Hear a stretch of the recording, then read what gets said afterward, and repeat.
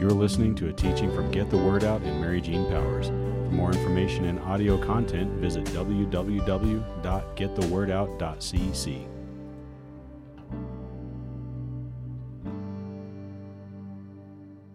2 Timothy chapter 3, let's start at 14. Paul talking to Timothy, who is his son, not just his son in the faith, but his son.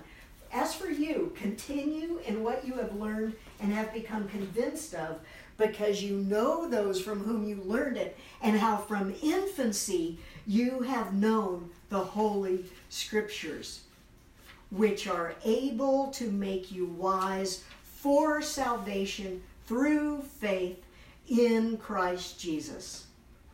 All Scripture is God-breathed. All Scripture, some translations say, is inspired by God and is useful. And now Paul mentions 4 things: for teaching, rebuking, correcting, and for training in righteousness. Why? Verse 17, so that the man of God may be thoroughly equipped for every good work. And the verse, or the words that I want to focus on most clearly right now are all Scripture is God-breathed. We could talk for hours about the rest of those 2 verses, but we're going to focus on all Scripture is God-breathed. So, it's like a balloon.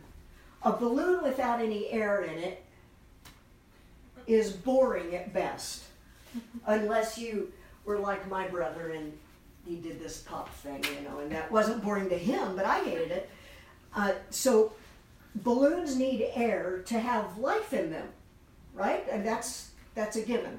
They need air to have life in them. So no breath, the balloon is lifeless. It takes breath to make it alive. So we'll call this balloon Moses. So Holy Spirit came to Moses, Old Testament, Pentateuch, breathed his breath into him, showed Moses what to write down. And so when we read the Pentateuch, there can be life that the Holy Spirit still brings in these ancient 4,000-year-old words, right?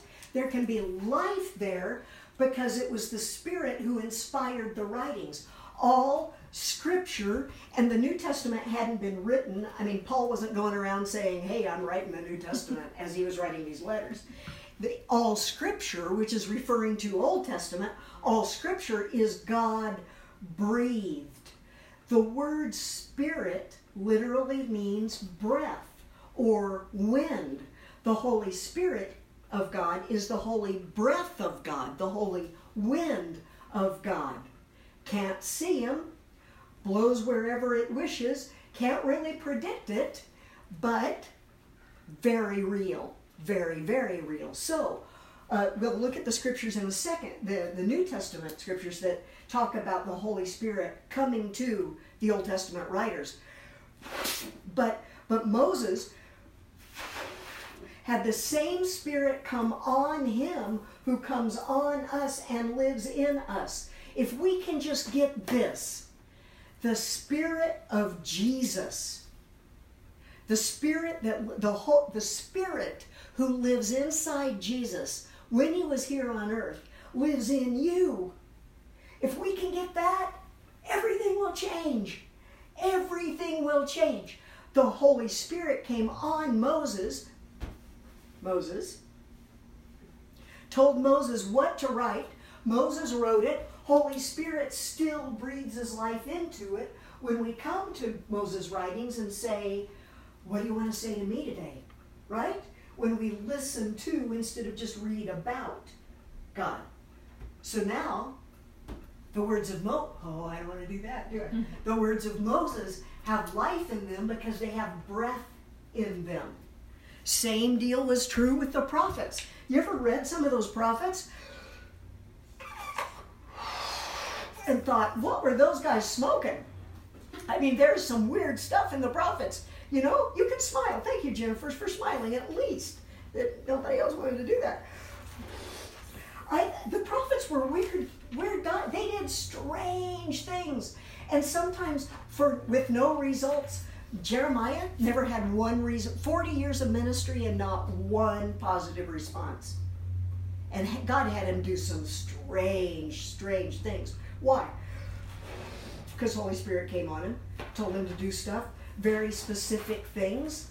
Same Spirit, we read the prophets today, invite Holy Spirit to come, and he still breathes his life into the same words that he inspired way back in the days of the prophets. Way back then. Same life of God in those words. Now, Paul's case was different. Paul was different. Why was Paul different than these guys? Spirit was in him. Spirit was on those guys. Spirit was in Paul. Different balloon. Strategic balloon. Holy Spirit was alive inside Paul. Holy Spirit still came to Paul, said, write this, write this, write this, write this. Inspires it for us today. But no breath, no life. No breath, no life. No Spirit, no life. Same with us. No Spirit of God. When we read the Scriptures, if we don't invite Holy Spirit to come, if we don't have that interactive expectancy, then it's going to be text about God. Instead of the very life of God coming to us, doing all of those things that you already listed. Revelation, discernment, insight, understanding, wisdom, Spirit of life. He is the Spirit of life, and he breathes life into the Word of God. So the Holy Spirit in me is God's breath in me. Do you remember creation? God made man from dirt, and then it said he leans over him and breathed his own breath into him, and man became a living being. But why? Because the breath of God, the life of God, the wind of God went inside him, and it energized him. It was a spiritual energy that went into him and created life. We find that verse in Genesis chapter 2, verse 7.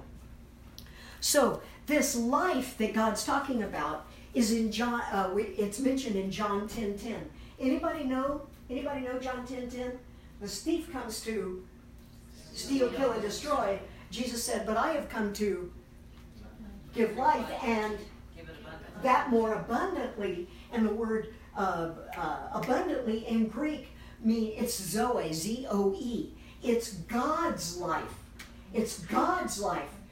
It's not just, you're going to have a better life, a better quality of life. No.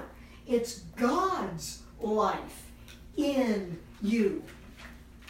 And the word abundantly literally means more than enough, over and above, extraordinary surplus.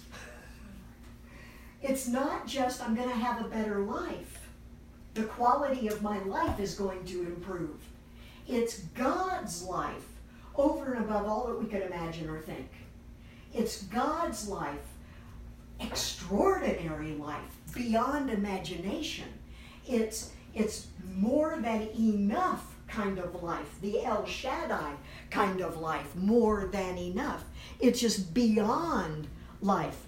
So the life of God is in his word. There's this passage in John 6:63 that is just, it says it so well. John chapter 6, verse 63.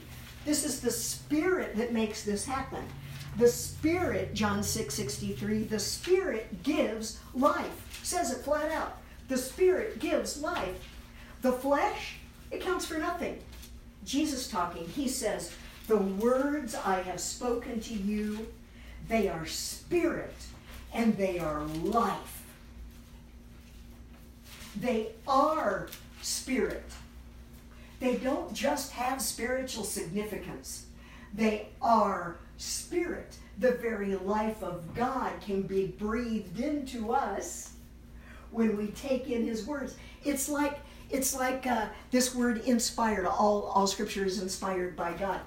When we open the word, God goes, and we go, And we take in his life through the Word. You can't separate the life of God from his own Word. You can't separate God from his own Word, right? So Holy Spirit comes and breathes life into the Word. These words I give you, said Jesus, they are spirit and they are life, Zoe life, God's life in us. We're breathing it in. We're taking it in. Just sucking in the air of God. Do we approach with that kind of expectancy? Do we approach the Word, invite Holy Spirit to come with that kind of expectancy, taking in the very life of God?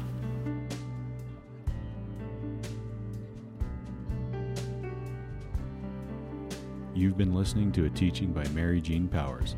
If this teaching has ministered to or encouraged you, and you'd like to donate, please visit www.getthewordout.cc.